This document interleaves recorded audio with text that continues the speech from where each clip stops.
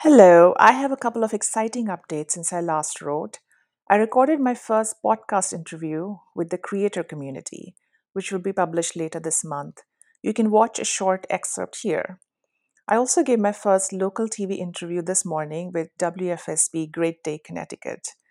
A few weeks ago, I hired a publicist to help me do justice to the book's message. I was, and am, quite nervous about putting myself out there.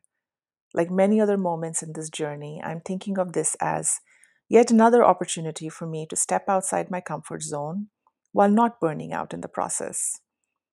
In other news, the art department of my publisher has been hard at work developing the book cover design. We've had a few iterations on the design elements, and now I would love your feedback. Attached to this newsletter are two design variations. I would love to hear what you think. What does the image tell you? If you didn't know anything about the book and saw this book cover online or in a bookstore, what will be your first thought?